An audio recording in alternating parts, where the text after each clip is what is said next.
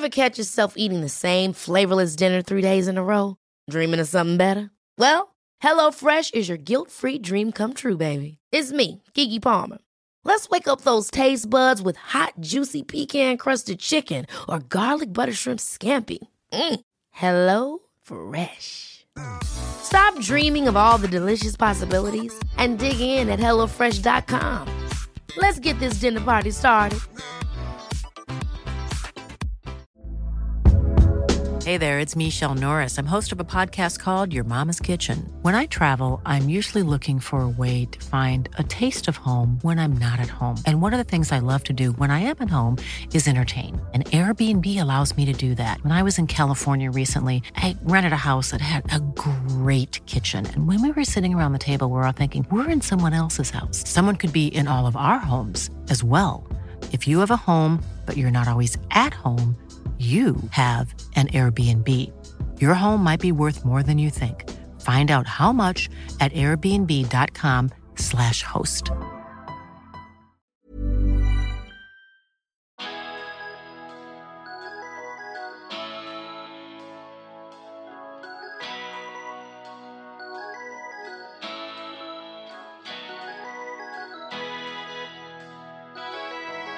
All right, men nu är alla redo då. Mm. Ja, men fan vad härligt. Och då kör jag en liten sån mer officiell välkommen tillbaka till hösten. Välkomna tillbaka till Avkastpodden. Och välkomna till den här nya säsongen då. Idag så är det jag, Emil Sjölin, och Christian Albinsson. Hej, hej. Hej, hej. Och Charlie Sjöstrand. Hej, hej. Ja, munter som vanligt. Fan vad skönt att höra. Purjo. Hej, hej. Hej. Hej, hej. Eller vad är det du vill kalla det nu igen? Purinator. Purinator, ja. Ja. Tjena Vissa Josef dagar på är det jobb. det. Vissa dagar när du är lite mer slokörad så blir det bara... Precis, då blir det bara Josef. Ja, då har det gått riktigt dåligt. All right. Ska vi sparka igång det här med en anekdot? Jag har en anekdot. Ja, visst. Vi gjorde ju ett litet inför försäsongen avsnitt förra veckan. Där jag hade träffat bröderna Siversson. Och där hade man kunnat sitta, vi hade bara en halvtimme innan deras träningsmatch skulle dra igång. Men jag kände ju då som Halmstad-nörd att jag hade kunnat sitta i 2 timmar till. Men en grej som Tubby sa, som jag inte är helt säker på att han ville att jag skulle berätta, men det är skitsamma. När vi gick därifrån så var det, han var inne på att man kunde lura tränare och sådär. Och han berättade att Ulf Schäffert lärde honom att, eller om det var, jag kommer inte ihåg vem som lärde honom, skitsamma. Men man skulle sitta väldigt nära Bengan. Alltså att man som spelare kan lura tränaren då? Ja, precis, exakt. Så att när man hade Bengan som tränare så skulle man sitta väldigt nära honom rent geografiskt. För att när han tyckte att spelet inte riktigt funkade så tittade han bara på bänken. Och ungefär den som satt närmast fick chansen, oavsett vem det var. Han kanske var närsynt eller något, men han tog ofta den. Så att om man satt väldigt nära så fick man möjlighet att gå in på planen.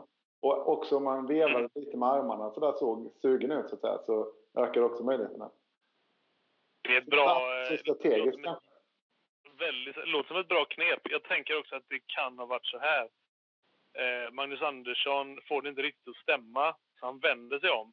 Och då sitter det antingen Jobomir Vranjes eller Stefan Löfgren där, typ. Ja, och då är det lite så här, ja, jag kan väl lika gärna ta den som är närmst. Jo, men... Han behövde ju sällan titta 3 platser ner. Nej, det är sant. Just i det landslagssammanhanget så håller jag med dig. Och de var ju också de som var lite framsynta. Det kanske inte var så att Mattias Franzén satt där och liksom vevade på armarna närmast. Men oj, vad Lövet har vevat i arm alltså. Exakt. På ett sätt som absolut inte tror jag är nödvändigt.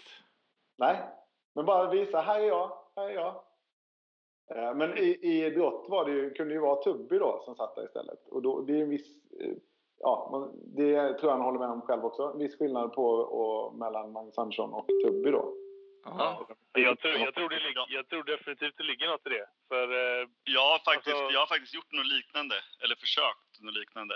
Jag körde den att mitt första eller andra år i Hammarby, då hade vi Mats Engblom och Staffan Olsson. Och då kommer jag ihåg att jag någon match satt på bänken och var lite misstyckt, inte de skötte sig där ute. Och tyckte, jag måste in här. Och då körde jag den att jag bara stirrade på match. Så han hade ju den här känslan av man vet, någon stirrar in i nacken, så han vände sig om, tänkte jag. Och då när han väl vände sig om så kommer han komma på, just det, fan Josef. Ja, han kanske vi ska testa nu. Men han blev mest förbannad och så sa jag någon timeout att sluta stirra på mig. Gjorde han det? Ja, kanske inte en jävel. Men han sa liksom så här, du får inte spela mer bara för att du stirrar på mig. Så du bara, jo. Eller? Fortsätter. Han synade den bluffen. Ja. Det är det man inte tänker på, att du har ju också varit en 19-åring som har suttit längst ut på bänken någon gång. Ja, precis. Och det var... Nu sitter han ju längst ut på bänken fortfarande. I GOG. Ja, ibland så. På tal om det, jag tänkte att vi skulle börja den här säsongen med att liksom reda ut lite vad som har hänt sen sist och var alla är någonstans den här säsongen. Och då passar det väl bra att vi börjar med dig, Josef. Vad är det rent karriärsmässigt? Det fladdrade ju förbi en nyhet i somras här om att det blir Champions League i år för ert GOG exempelvis. Ja, jag är ju för första gången i min utlandskarriär så är jag ju faktiskt kvar i en klubb efter sommaren. Och det är ju faktiskt väldigt skönt att inte behöva flytta och hålla på. Men jag är alltså kvar i GOG, eller GOG som man också kan säga. Och vi ska spela Champions League i de här, den ena av C- och D-grupperna. Tillsammans med bland annat Kristianstad som vi möter om 3 veckor tror jag. Så där är jag. Hur ser du på en sån match mot Kristianstad? Har du någon sån, vad ska man säga, bultar hjärtat lite extra att slå liksom det stora svenska laget, eller är det skitsamma för dig? Nej, det är klart att det är ju lite speciellt. Det är första gången jag spelar i Sverige sedan jag flyttade ut officiell match då. Så att, och så också ska det bli väldigt kul att möta. Jag är ju, det beror på vad man räknar som barn då. Men jag är ju barndomskompis med Helge. Just det, Helge Freiman såklart. Precis, så att det ska bli väldigt, tycker jag lite speciellt att vi ska mötas i en Champions League-match. Också. Det är 2 vinnarskallar du och Helge, det ser man på er när ni spelar. Kan det bli lite extra gruppigt då? Ja, vi hade en period i alla fall i elitserien hade vi väl, då var det alltid extra mycket. Också för att vi har ju väldigt högt i tak i vad man vet om, i vad vi känner varandra. Så vi brukade tjafsa faktiskt ganska mycket. Men... Hur kunde det låta? Vad var det värsta? Nej, det värsta som... Nej, jag kommer inte ihåg det värsta jag sagt. Men det värsta han har gjort, det var att han... Efter att han gjort mål så sprang han fram och kysste mig. Det är otroligt kul. Ja, det är väldigt bra gjort. Fan vad man älskar Helge Freiman nu. Han känns inte så utlevande. Jag tänker att det skulle du kunna göra, men nu känner inte jag någon som du givetvis. Ja, nej precis. Men det var just för att det var jag, tror jag. Annars tror jag inte han hade gjort det. Eller nej, annars, det vet jag att han inte har gjort. Men han, eller kysste, men han pussade mig på kinden, tror jag. Det är väldigt härligt gjort. Ja, det är ganska roligt faktiskt. Och hur kände du? Det måste ju vara 2 minuter, eller? Ja, det tycker jag också. Nej, men det var faktiskt roligt. Jag satt med jag snackade över nätet med han och så 2 andra kompisar som är mer kompisar till honom, men som jag känner båda 2. Och de så snackade om, fan det måste vara kul för er att möta. Jag skulle gärna vilja se den matchen. Och så, men alltid när man såg matchen, det roliga var att du var alltid bäst av er 2. Så att det får vara, jag tar det liksom, så får han göra ett mål emellanåt och pussa på mig då. Så att, du kan väl uppmana Helge, om man lyssnar på det här, att när han gör 25-24 på hemmaplan, det är 1 sekund kvar mot er, då gäller det att pussa Pujo.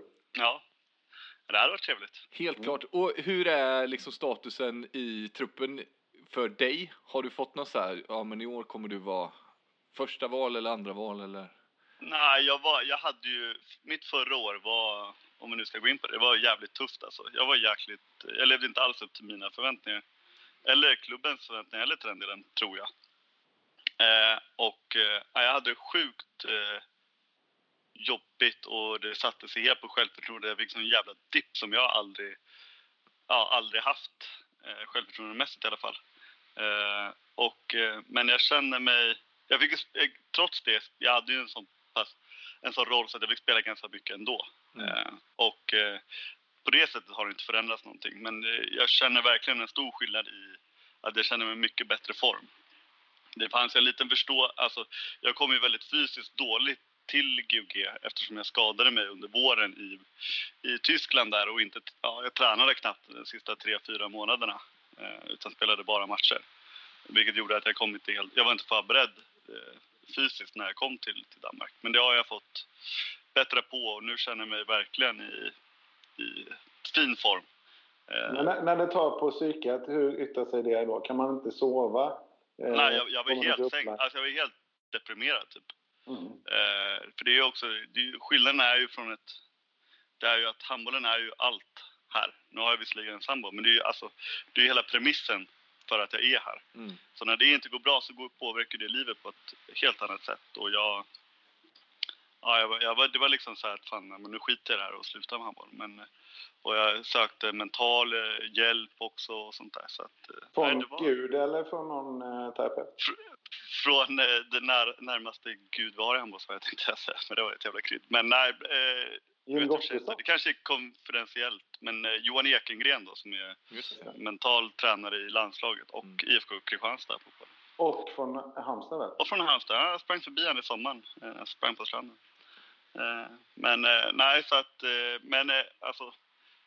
Så att jag känner mig än så länge då. Det kan ju gå åt helvete. Säsongen är ung så det kan fortfarande gå åt helvete. Men det känns mycket bättre. Men bara det att de inte har plockat in någon annan på din position och sådär borde väl vara en indikation? De har ju plockat in en annan till nästa år. Ja. Men det tror jag faktiskt inte hade spelat så stor roll hur bra eller dålig han hade varit. Eftersom de fick möjligheten att hämta Mårten Olsen som har köpt hus här i närheten. Så han ville liksom komma hit. Då tror jag faktiskt inte att det spelar stor roll. Sen vad det innebär för mig, det vet jag inte än så länge. Men jag har det här året på mig att spela handboll i alla fall tänkte jag säga. Det kanske jag får göra nästa år också. Men vi får väl se. Bra! Charlie Sjöstrand, sist vi lämnade dig då hade du ju ett knä som du har rehabbat ett helt år. Du hade en massa tv-jobb i handbollsvärlden och sådär. Vad är status nu? Vad kommer du pyssla med under hösten och våren? Det är ungefär samma som jag har gjort. Jag har fortfarande ett halvknackigt knä och nu drar det igång på allvar här med... Vi rivstartar lite grann här med tv-sändningar faktiskt. Vilket är kul. Det kommer vara jäkligt mycket matcher redan nästa vecka. Och så har jag ju min egen lilla ekonomifirma som jag vevat igång och ska jobba lite med när jag inte är iväg på dem. Så att det är ungefär samma. Men ser du dig fortfarande som en rehabbande handbollsspelare eller har du liksom svängt över och blivit civil på det sättet? Ja, nej, jag är civil. Det är inget, alltså det är bara den rehabfokuset är bara att det ska bli bra liksom.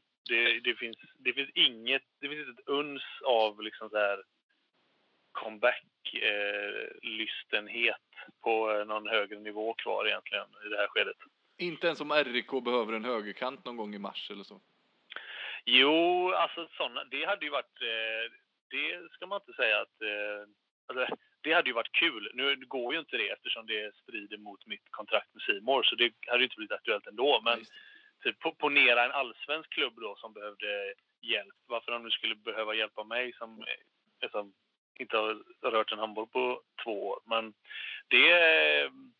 det hade ju såklart varit kul liksom. Men jag är inte beredd att göra det som krävs för att komma tillbaka till att bli elitspelare på heltid. Det har jag liksom insett att det krävs så mycket liksom.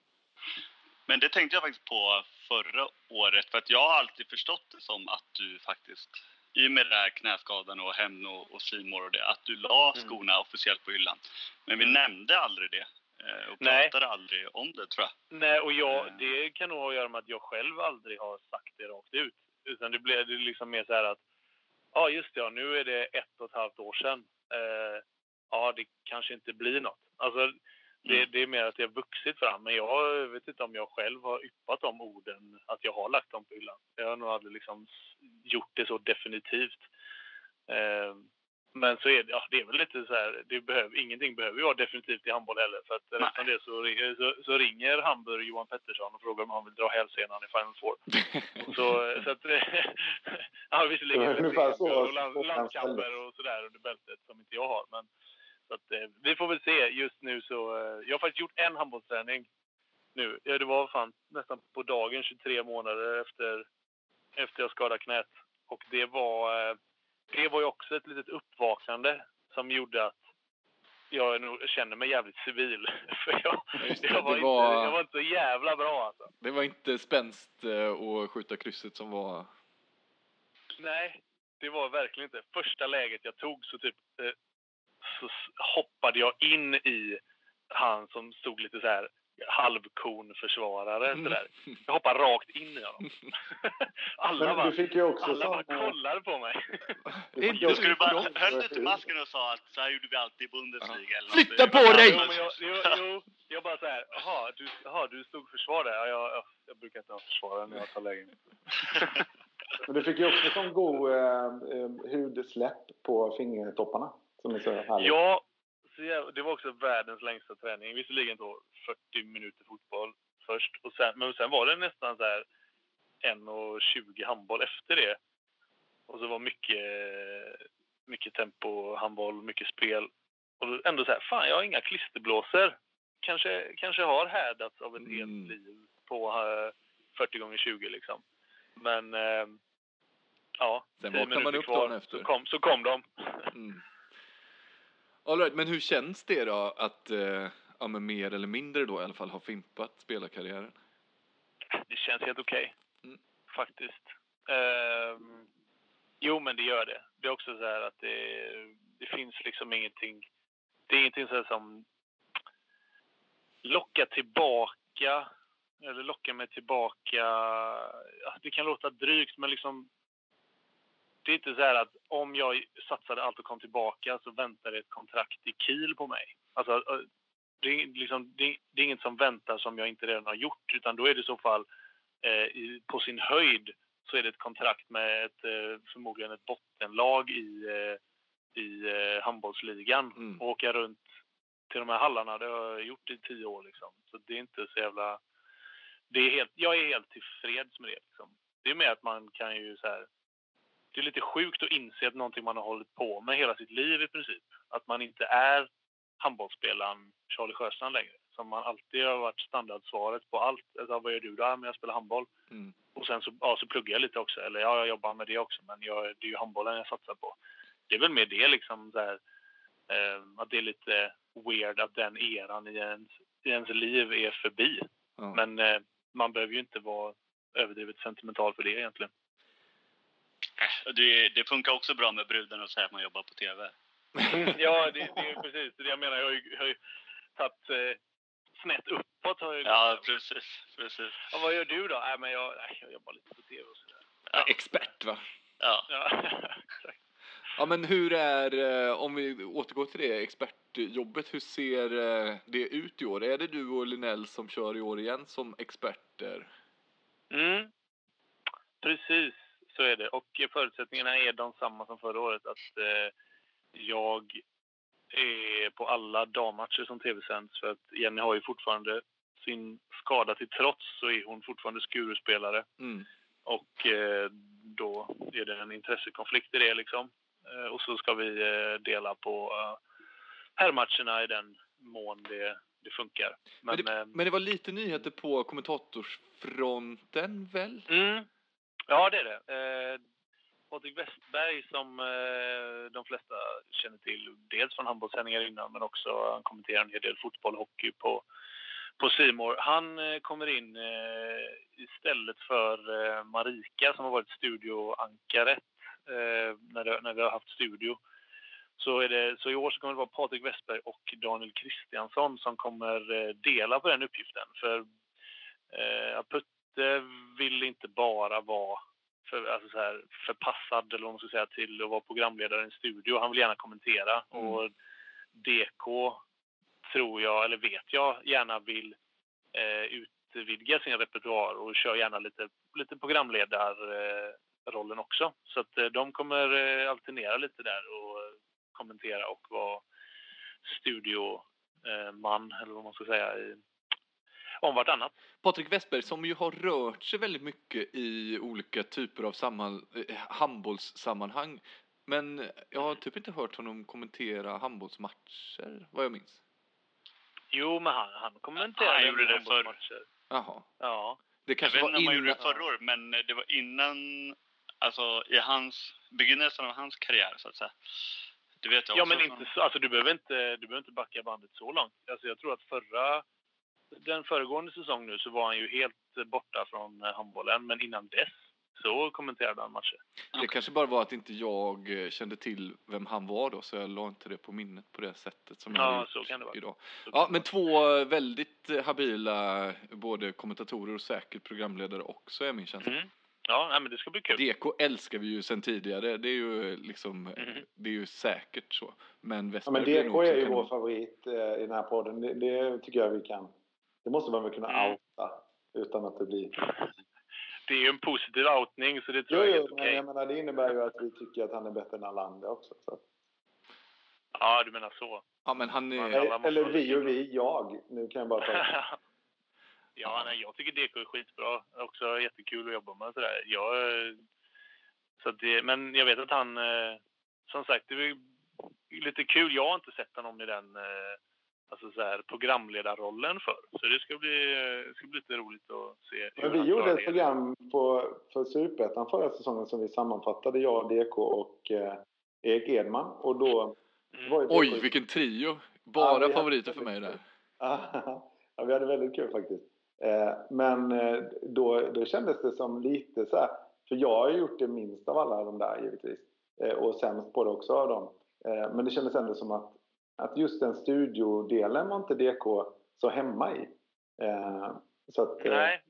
Det ska bli intressant att se, för det är ett nytt element. Likväl som att nu är jag ju långt ner på den här listan av studioankare då, men det har jag ändå gjort några gånger. Men däremot aldrig kommenterat. Och det har jag en jätterespekt för. Det skulle jag aldrig klara. Så det är lite olika hantverk ju.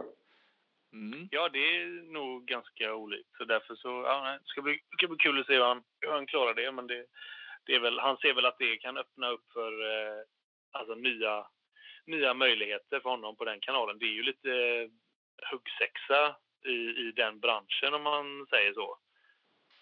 För att nästan alla är ju liksom sina egna och slåss om att få AIK på Djurgården ungefär. Det är ju en liten hackordning och sådär. Så att om han då kan ha att men han är ju även en duktig programledare eller ett studioankare, så klart att då ökar ju möjligheten att få jobb. Så att verkligen. Och sen så kan ju Patrik Westberg mycket mer om handboll, tror jag, eller ja, det vet jag, än Marika. Men han kommer lite från handbollsmiljön först. Började från Alingsås bland annat och så här. Ja, precis. Jag träffade ju på Putte alltså redan för många år sedan när jag spelade Alingsås. Då var han ju speaker på våra matcher och sådär. Har ju en go i semifinalen 2009 mot Hammarby. När Johan Pilfark blev ju mystiskt av med tandskydd där mitt under matchserien. Och så var det lite skriverier i tidningarna om det där, vad det hade tagit vägen och sådär. Så då är en i vårt lag som blir anklagad för att ha snott det då. Glenn Andersson, jävla svin! Precis. Och sen då så inför femte avgörande semifinalen där, så innan den ska dra igång så kör Patrik Westberg, tar han micken då uppe från speakerbås, så säger han mina damer och herrar, jag har en efterlysning här. Bara säga att det har upphittats ett tandskydd här på parkeringen utanför och det återfås mot beskrivning. Liksom en sån här liten god psykning. Han fick böta 10 000 för den, tror jag. Är det sant? Men det är nog det roligaste jag har hört någon speaker någonsin gjort i hela mitt liv. Förutom Lars-Gunnar Björklund när han var speaker på Djurgården i Allsvenskan i handboll när jag var i Järkallen en gång. Det var knappt någon på läktaren. Och så fortsatte han prata om Lucia, för detta var Lucia. När alla gick ut och han tittade fortfarande bara rakt ner på planen. Och folk har ju lämnat arenan, men han fortsatte med en jävligt fin utläggning om Lucia och hur det kom sig och historien bakom. På bara det han kunde. Men det måste ju varit surrealistiskt. Liksom. Det var surrealistiskt. Då hade man vetat då att han skulle gå bort ett år senare så hade man ju... Men det var väl lite före det här när man spelade in saker med mobilen, tror jag. Tyvärr. Men han hade sånt jävla språk och sån närvaro också. Han kommenterade ju matchen från speakerhytten i Jäkla. Okay. Så att han sa att ja, men nu var Guchelin jag mål här, utan det var liksom han målade varje gång. Så att ja. Men apropå den där 50 semifinalen 2009 så var ju jag där. Det finns på film. Supporterbussen. Det finns på film. Du är med på... Det är så jävla roligt. Är det sant? Ja. Men då var ju inte jag såklart inte... Jag var 16 då, tror jag, eller 17 eller något. Då var inte jag med i A-laget. Men jag hade tränat med dem så här några gånger. Så jag kände dem hyfsat sådär. De visste vem jag var och sådär. Och så Alingsås vann ju ganska... Eller lätt, men ja, det blev ett par bollar till slut. Och jag var så frustrerad på läktaren så att jag försökte luta mig över kanten. För det var ju Nolhagen, man stod ju väldigt tätt på liksom. Och ropa till Johan Henriksson, då var den vänsterkanten var by. Ja, ni borde göra det här spelet. Göra det här spelet. Jag tror inte det var så. Alltså vi ledde ju med typ 9 i halvtiden eller något där matchen. Det var ju helt... Och du sitter och ger lite tips till Johan Henriksson. Det är också kul. Jag testat det. Det hade ju kunnat funka bättre. Men det säger ju en del om ens självförtroende dock. Exakt. Det är kanske nyttigt för dig att ha haft ett skitår nu. Ja. Men var det då stod du där på läktaren jämte Sparven, legendarisk Hammarby-supporter. Han stod där hade BH har han för mig. Det finns ett par legendariska Hammarby-supportrar och alla heter typ Sparven, Tuppen och så vidare. Så att jag menar, det är svårt att hålla koll på alla. Ja, men det är ju så vad fan det är för gubbe och så någon sa det är Sparven.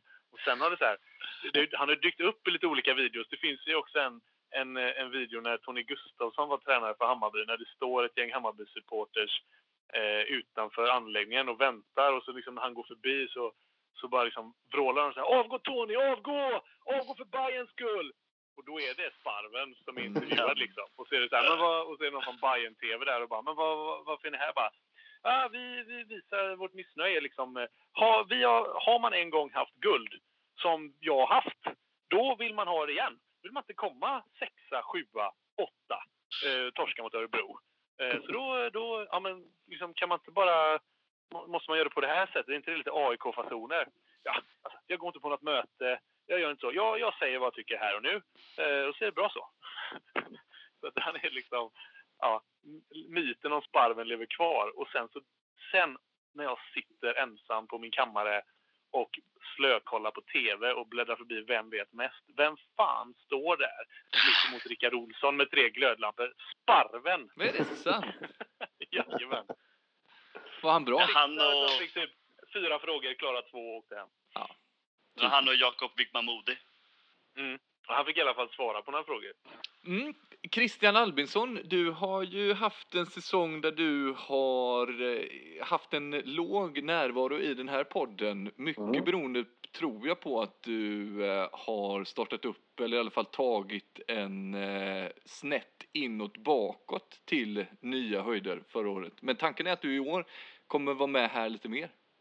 Ja, jag är ju civil kan man säga.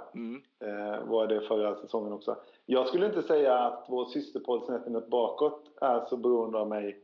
För där är jag knappt med heller. Men, nej, men det har ju varit, och det skiter väl folk i, men det har varit mycket pendlande till de olika kontoren. Och pendlat hem till min kära moderstad Halmstad. Som helvete vad du gillar att prata om Halmstad. Ja, men jag trivs ju väldigt bra i det. Och man blir ju nostalgisk i överkant när man flyttar ifrån sin älsklingsstad, tror jag. Och jag uppskattar det att efter Siversson-avsnittet så var det några som hörde av sig. Och det var ju fina efternamn på dem om ni noterade det. Till exempel Jörgen Abrahamssons 2 söner, tror jag, minsann, hörde av sig via Twitter. Så att vi är där ute. Ja, men det är en stark sekt ni har där nere. Ja, lite så. Men jag vill gärna vara med mer. Jag har känt så att jag tycker det är så kul att lyssna mer så faktiskt, om man så ärlig, och att jag inte kanske har så mycket att komma med själv. Men nu när Bergen ställde in skorna så tänker jag att nu får jag skärpa mig lite och försöka bidra. Och då tänker jag att man kan bidra, eller jag kan möjligen bidra med att just göra små intervjuer kanske, eller ringa folk och sådär. Eftersom jag inte spelar handboll själv längre. Eller det gör jag väl kanske. Vi får se hur säsongen utvecklas. Jag är primärt civil. Ja, men även om du primärt är civil så är jag lite intresserad, alltså dels på ett personligt plan, men jag föreställer mig också att vissa lyssnare är lite intresserade av det. För du har ju uppdrag inom handbollen. Framförallt gissar jag i den här säsongen då när det är mästerskapsår och sådär. Vad är det för uppdrag du kommer ha? Du kommer ju vara programledare för TV-avkast naturligtvis. Det rullar på. Ja, det rullar på. En säsong till åtminstone. Och så gör jag lite reportage i TV4-sporten. Förhoppningsvis tjatar vi in, jag och Jens Thorgraven tjatar in lite handboll i TV4-sporten, hoppas vi. Och sen så är det ju det här EM 2020 ska ju gå i Sverige, Norge och Österrike med start i början av januari. Och det är ju Sverige, eller i Göteborg, Malmö och Stockholm. Och där i det bolaget, för man har alltså bildat ett bolag för det ändamålet. Där sitter jag i styrelsen tillsammans med lite handbollsadel, typ Peter Gensel och sådana där fina prickar. Där är du och rör dig i den typen av handbollskorridorer. Där gissar jag att du har någon form av unik insyn, i alla fall sett utifrån oss andra i den här podden. Ja, för ni är ju inte med, så det är ganska enkelt. Men som semijournalist så är det ju så, absolut. Så ibland så märker jag på Gensel och Lövet och de här och Nissen är ju där också, en Pandox-vdn som jag har pratat om. Han som brukar slåss när man träffas. Berätta mer, vad slåss när man träffas? Nej men han är ju, det har jag sagt innan väl. Det var ju på en flygplats. Ja. Det var ju efter, vad fan var det? Jaha, du tänker en sån där litet grabbigt slag på axeln eller så? Ja, visst, men det är ju hårt. Det är ju alltså, jag vet att Anders lyssnar här, men han har ju en kraft i slagen. Det är liksom ingen, han är ju börs-vd och bolaget hans är väl värt, 26 miljarder eller något. Men han agerar ju inte alltid som sinnebilden av den typen av direktör, om man uttrycker sig så. Nej, just det. För de brukar ha ett mer milt handslag. Ja, men ungefär så. Inte, man får inte ett slag oftast av börs-vd:ar. Ja, men jag fattar. Men det är bara, men det är de två uppdragen du har inom handbollen nu, eller? Jag får tänka efter nu. Ja, det är det ju. Inga föreningar och sådär? Nej. Ja, BK Bitte är ju för sig ordförande i. Va? Ja, hur kan du glömma bort en sån grej? Nej, det är sant. Fan, jag får skit för det också. Ja. Men det är en lite tynande tillvaro. Vi fick ju träningstiden 21:30 till 23 i Liljeholmen. Och det har ju varit ganska svalt mottagande inför den här träningstiden. Tyvärr. Ja, men det är ett jävla röv att det finns så lite hallar i Stockholm. Ja, det är fruktansvärt. Det borde vi göra ett upprop mot. Men ett finsmakande namn i sammanhanget. Det finns ett upprop, men vi borde dela det. Ja, bra. Gör det. Det gör vi på Twitter. Det är bra. Sen skiter väl Stockholms stad i det ändå. Men skitsamma. Okej, jag gör det politiska inlägget. Man bygger alltså Friends för 3 miljarder. Man bygger Tele2 Arena för 2 miljarder. Och inte säga till Peab och vilka det nu var som byggde den andra. Inte säga till dem och säga: hej, ni får det här, det blir kanon. Men ni måste bygga 2-3 hallar också för ungdomar. Inkluderat i priset. Alla de hade ju tagit det då. Det är så jävla konstigt. Ja, men bra, det gillar vi, lite politiska inlagor. Nu när du ändå är igång, är det något du vill säga om det där mästerskapsåret? Jag gissar att vi kommer tjata hål i huvudet på alla som lyssnar om det sen, men är det något du vill pegga upp redan nu? Ja, men det man kan säga är ju att det är typ hälften av biljetterna är redan sålda. Och det är mycket sjukt. Jag fattar inte hur någon kan veta vad man ska göra i januari redan nu. Nej, men precis, så tänker jag ju också. Men då ska man veta att det är danskarna som har köpt mest. Och danskarna, om inte vi svenskar skärper oss lite i Malmö i mellanrundan, så kommer det vara helt rätt. Ja, det är inte kul. Dansken ska fan inte få vinna läktarmatchen. Det är de marknadsför ju den som sin nya hemmabana, eller vad fan heter det? Är det någon slags hem då för att vi har slått upp ett kärnkraftverk precis utanför deras huvudstad? Eller? Jag vet inte, men det kan det vara. Jävla dansken! Dansk! Jävlar! Alltså första matchen som Danmark spelar i Malmö, då är det ju då är inte Sverige där, för då är vi ju i Göteborg. Men första matchen, då har de bokat till Bauhaus och bokat varenda liten sån där yta som man kan servera öl på. De har liksom gått in och bara bokat varenda en i hela jävla Malmö Arena. Ja, vi borde slå oss ihop med danska Bauhaus, det hör jag. Det finns handbollskapital där. Ja, just det. Just det, för i likhet med att sätta något bakåt-podden, vår systerpodd, så vill vi också göra beroende journalistik. Ja, men det hade varit jätteskönt. Och nu när vi ändå pratar om beroende journalistik så är ju vi extremt beroende och väldigt tacksamma för våra Patreons. Och det går ju alldeles kanon att vara Patreon den här säsongen också. Jag gissar att de flestas abonnemang bara rullar på. Men det gör ju inget om det blir ännu fler Patreons. Och då kan man susa in på www.patreon.com/avkast. Det är ju egentligen, eller det är ju bara de som håller oss flytande och rullande. Så vi är ju väldigt tacksamma för det. Ja, och det är inte så att vi tar något överpris för vår medverkan. Det är typ ingenting. Men det är ju till exempel du som tar ledigt från jobbet, Emil. Ja, det krävs ju faktiskt lite cash in på kontot för att kunna ta den här tiden. Mm. Och där ska vi också utlova lite unikt material ju. Ännu bättre kanske. Precis. Eller för alltså. Ja, det var ju, vi pratade ju inför den här säsongen hur vi skulle göra eftersom vi är så glada och tacksamma för alla de här Patreonsen och känt att vi kanske har varit lite, det var framförallt jag som utlovade att alla intervjuer skulle hamna där och sen gjorde jag inte så jävla mycket intervjuer förra året och det känns lite taskigt mot de som är Patreons. Så i år har vi jobbat fram en liten ny modell som vi har kommit på, som vi tror ska vara bra och som de som är Patreons kommer gilla. Nämligen att var fjärde eller var femte avsnitt, lite beroende på, de kommer inte susa ut i den vanliga feeden till alla, utan kommer att hållas för vår lilla Patreon-familj. Och så kommer resten av avsnitten ut alldeles som vanligt. Så det är väl egentligen nyheten på den sidan. Mm. Och sen kan det ju komma lite material som du är inne på uppstuds där om Christian gör en intervju med Johan Ekengren och vi känner att om Christian känner att nej men den här vill jag hålla för endast ett fåtal. Eller så känner han att fan det här borde alla höra. Så att det är lite domar och bördel. Ja, och jag har ju lärt mig att inte lova något, men min ambition är ju fortfarande i år att dundra ut en och annan intervju här och var. Mm. Ja, men det ska vi lösa. Nej, men så kommer det bli. Var fjärde eller var femte glasklart kommer alltså vara Patreon exklusivt. Exakt så. Vi får se hur det här mottas. Men jag tror... bestämmer vi oss sen. Vad blir. Ja, men jag tänker var fjärde, men så vet jag ju med mig att jag kommer säkert glömma det nu och då. Och så tänker jag att ungefär ett i månaden. Give or take. Men jag kan faktiskt utlova, vi snackar om EM 2020. Den tror jag, man kan göra en intervju med Christer som är vd där. Den tror jag möjligen appellerar våra Patreonare snarare än hela skaran, eftersom man kan tillåta sig att bli väldigt nördig då på hur ett sånt mästerskap funkar och vem som gör vad och sådär. För jag tänker i den skaran så vet alla vem typ Ralf Lundberg och Christer Thelin är, men det kanske inte alla vet. Så det skulle jag kunna göra och bjuda på till Patreon-miljön. Fan vad härligt. Jag som inte vet någonting om den världen är ju bara intresserad av varför man startar ett bolag och vad som är vinsterna och förlusterna med det.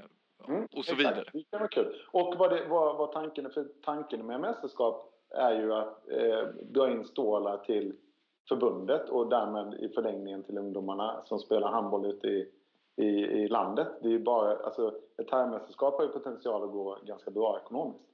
Då kan man också göra ungdomsmästerskap som inte går lika bra ekonomiskt och sådär. Så att det är ju lite, men det kan vi ta.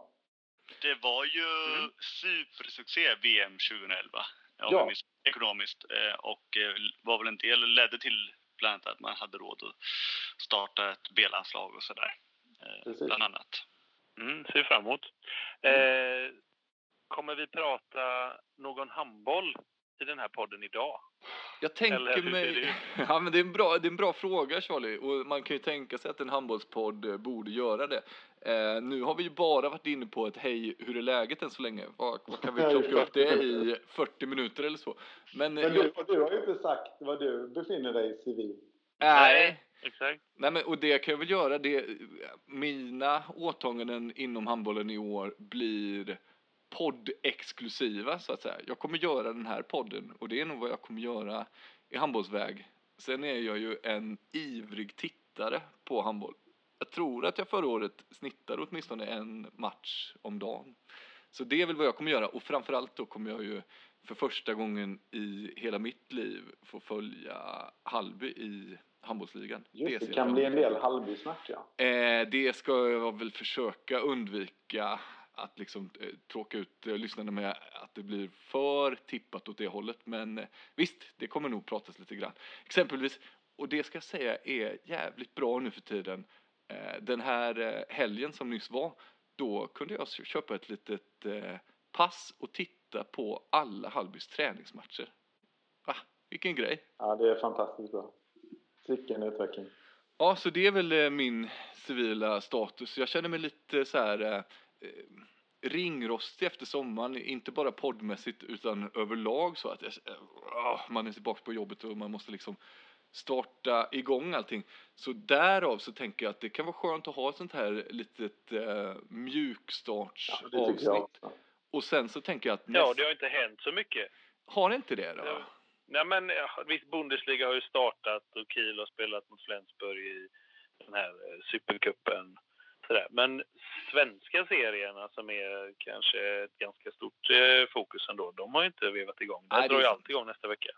Det är sant, och jag tänker att nästa måndag, vad det nu kan tänkas vara för datum, då ska vi ladda på med ett sånt där jävla matigt inför-avsnitt inför handbollsligan och SOE. Där vi liksom går igenom toppen och botten och lagen och hitan och ditan ännu mer detaljerat. Men vi kan väl ändå ramla igenom lite handbollssnack idag. Vi kan hålla det lite kort, men bara sådär några punkter vad vi ser fram emot allra mest. Och jag skulle kunna börja, för det jag ser fram emot allra mest är ju att se hur det kommer gå för vår poddkollega. Vi skulle kanske kunna lägga till FD framför det, före detta poddkollega.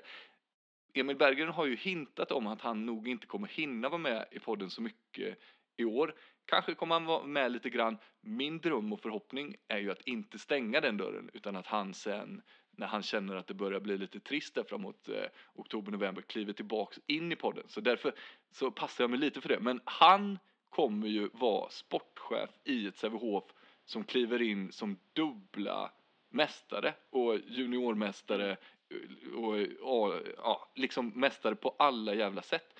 Ändå, han har allt att förlora helt enkelt. Exakt så. För min känsla är att det här eventuellt kommer bli ett mellanår för Sävehof. Och det ska bli väldigt intressant att följa helt enkelt. Jag håller med. Hoppas han har lärt sig Excel nu över sommaren. ja, men det var väl kanske därför han var med då, för att han skulle sitta och plugga Excel hela. Just det. Jag träffade ju sportchefen häromdagen. Vi spelade ju faktiskt träningsmatch mot Sävehof.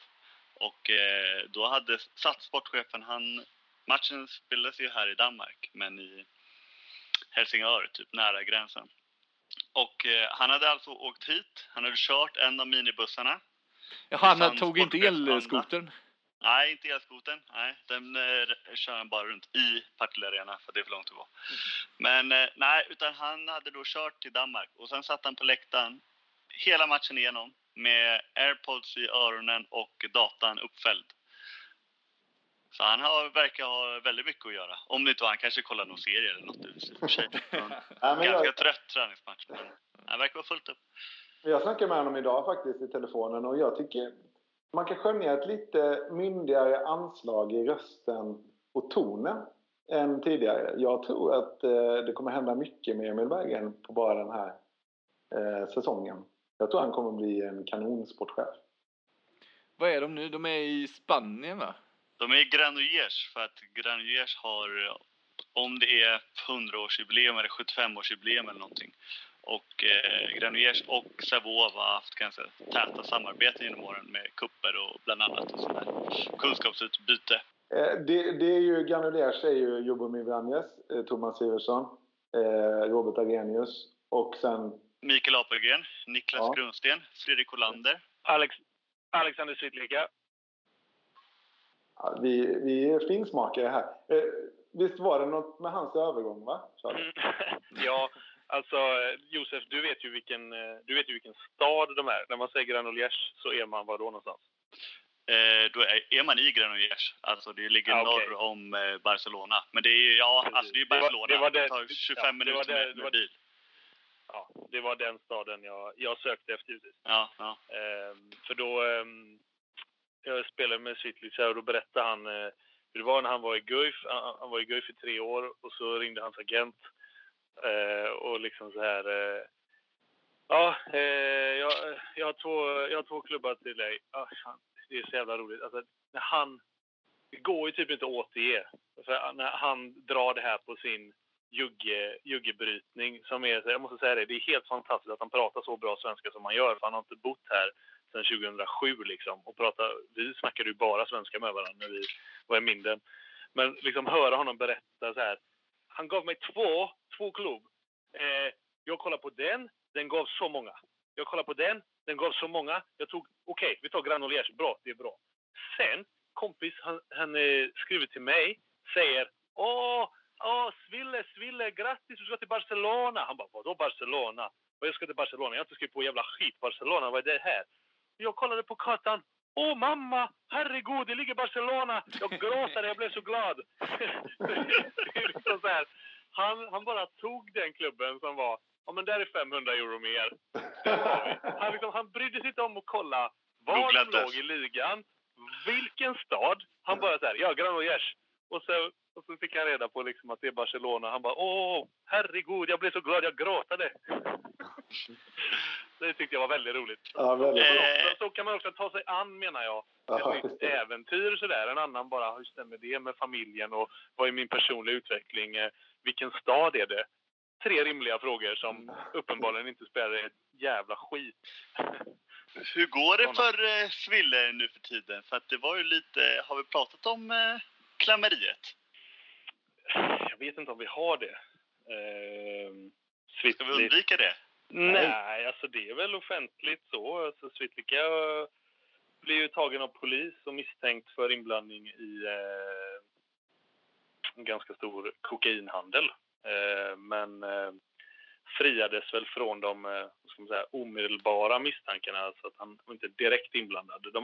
De övriga som greps för det här tillslaget frihetsberövades ju, medan Svitlica mot en relativt ansenlig summa borgenpengar han var fri mot borgen helt enkelt. Men jag tror att han fick villkorlig dom ändå. Så någon form av inblandning hade han i det här. Det var väl...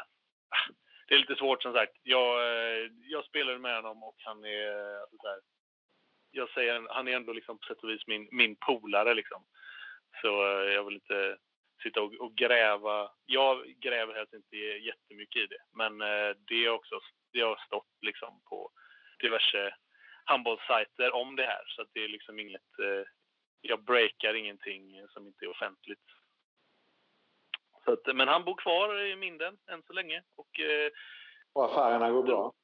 Drog ju korsbandet precis i slutet på den säsongen där. Och har varit sjukskriven sedan dess. Jävligt jobbig. Fick operera om det flera gånger och sådär. Men han...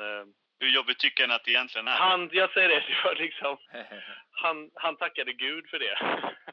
Han tyckte det var perfekt. Han satt ju på ett utgående kontrakt och hade en rättegång för inblandning i kokainsmugglingen över sig. Så att han var väl inte ett jättehett villebråd på marknaden. Och så kommer det en liten läglig korsbandsskada som gör att han kan få sjuklön i upp till 78 veckor efter skadetillfället. Så att det löste sig ändå helt okej, tror jag. Men sist jag hörde så bodde han kvar i Minden och sitter nog samma café där han brukar göra och röka sina cigg och ta sina espresso.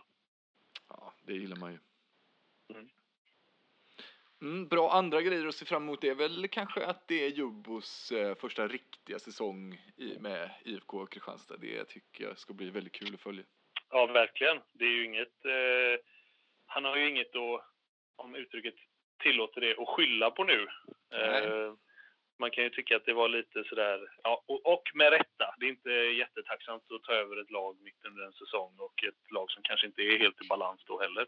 Men nu har han ju haft en hel försäsong på sig och verkligen kunnat forma och bygga den fysen som han framförallt efterlyste där strax efter uttåget. Så att det håller jag med om. Det ska bli väldigt kul att se hur han har format det laget. Och jag har ju roat mig... Ja, kör du. Jo, men jag har ju roat mig med att gå igenom ekonomin för alla klubbarna. Och alltså IFK Kristianstads lönebudget den är så oerhört mycket större än de andra klubbarna. Så om man sätter in det i det perspektivet så finns det ingenting annat än att vinna guld som kan närma sig godkänt resultat. Det ska ju bli spännande, för det jag skulle säga var ju att jag tycker ju att Kristianstad, på pappret i alla fall, har ju blivit sämre än förra året med tappet av Stig Tore och Arnar då. Och de nyförvärven de har gjort för att ersätta dem i alla fall har ju inte... Ja, det är imponerande på mig än så länge, ska sägas. Medan jag samtidigt tycker att andra lag har blivit bättre, som Malmö och Ystad IF till exempel. Så att det bäddar ju för en spännande säsong om ett annat. Det är litet frågetecken kring den här fyrtornet. Är det Tunisien han är? Jabala, ja. Ja, han är från Tunisien. Lite frågetecken kring honom har det väl varit hittills, va? Ja, precis. Men sen kan ju väl det också kanske skyllas på lång frånvaro från handboll. Alltså det har ju varit ett jäkla stul med hans övergång och hans intåg i landet rent fysiskt har ju varit... han var ju stoppad i Frankfurt när han skulle hit då inför säsongstart, och sen har det varit massa pappersarbete och migrationsverk hit och dit och sådär.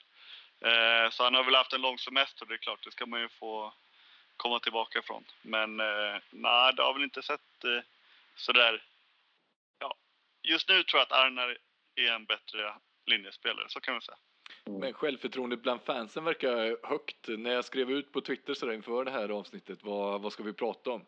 Då var det någon som skrev, nu har jag inte namn. Jo, det har jag visst, det är Johan heter han. Som frågade, vad är oddsen på att IFK, som de ju såklart då kallar IFK Kristianstad. Jag tänker mig att några i Skövde exempelvis tycker att de bara kör IFK är lite väl kaxigt, bara det. Men han skriver så här, vad är oddsen på att IFK går rent? Bra självförtroende. Ja, på högt odds. Rätt jävla höga skulle jag säga. Ja, exakt. 101 gånger pengarna, typ. Det ska bli väldigt roligt, krydda lite. Men det ska bli intressant att just ni har Kristianstad i Champions League, Josef. För det känns ju lite som på vissa Kristianstad-fans att de är lite så här besvikna över att Stig Tore Moen och Arnar Arnason gick till GOG, typ som att liksom det är ju ett steg i sidled ungefär, nästan neråt från IFK Kristianstad. Ska kul att se vilka som har rätt nu, vilka som är det bättre laget. Är det ett steg uppåt att gå till GOG, eller är Kristianstad det är bättre att vara i IFK Kristianstad? Ja, verkligen. Det nordiskt derby skulle man kunna säga. Annan grej som jag ser fram emot väldigt mycket är ju den stekheta allsvenskan i år. Det är ju mycket bra i den serien. Men bara en sån grej att mästartränaren Andreas Stockenberg kliver ner och tar ett lag som kanske inte ens förväntas vara ett topplag i allsvenskan. Bara det är ju krydda nog. Men att man också då har Bayern där, liksom storlag, Stockholmslag, med allt vad det innebär, och ett supersatsande Karlskrona. Jag vet fan om allsvenskan någonsin har varit hetare, och det är ju den finaste serien. Håller med. Det ska bli kul att gå på Bayern nu igen faktiskt. Jag var nog inte förra säsongen överhuvudtaget. Men nu ska vi gå, Emil Löa. Sannoliken. Ja, vad gött då. Har vi lite att se fram emot? Då har vi lite att se fram emot, och då tar vi väl och packar ihop den här veckan. Och fan vad kul det är att vara tillbaks, och vad härligt att ni som lyssnar också är det. Vi ser fram emot den här säsongen och hörs igen redan på måndag med ett fullpackat avsnitt där vi nog ska prata en del handboll.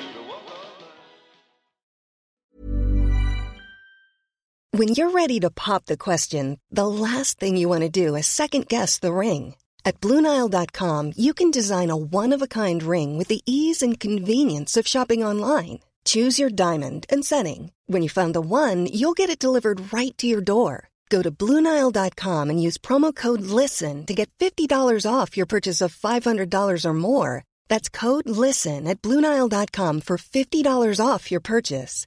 BlueNile.com, code LISTEN. Hi, I'm Daniel, founder of Pretty Litter. Cats and cat owners deserve better than any old-fashioned litter. That's why I teamed up with scientists and veterinarians to create Pretty Litter. Its innovative crystal formula has superior odor control and weighs up to 80% less than clay litter. Pretty Litter even monitors health by changing colors to help detect early signs of potential illness. It's the world's smartest kitty litter. Go to prettylitter.com and use code ACAST for 20% off your first order and a free cat toy. Terms and conditions apply. See site for details. Ever catch yourself eating the same flavorless dinner 3 days in a row? Dreaming of something better? Well, HelloFresh is your guilt-free dream come true, baby. It's me, Keke Palmer. Let's wake up those taste buds with hot, juicy pecan-crusted chicken or garlic butter shrimp scampi. Hello Fresh. Stop dreaming of all the delicious possibilities and dig in at HelloFresh.com. Let's get this dinner party started.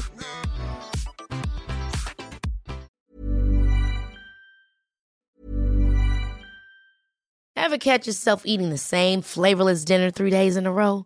Dreaming of something better? Well, HelloFresh is your guilt-free dream come true, baby. It's me, Keke Palmer. Let's wake up those taste buds with hot, juicy pecan-crusted chicken or garlic butter shrimp scampi. Hello Fresh. Stop dreaming of all the delicious possibilities and dig in at HelloFresh.com. Let's get this dinner party started. When it comes to your finances, you think you've done it all. You've saved, you've researched, and you've invested all that you can. Now it's time to take those investments to the next level by using the brand behind every great investor, Yahoo Finance. As America's #1 finance destination, Yahoo Finance has everything you need, whether you're a seasoned trader or just dipping your toes into the market. Join the millions of investors who trust Yahoo Finance to guide them on their financial journey. For comprehensive financial news and analysis, visit yahoofinance.com. The #1 financial destination, yahoofinance.com.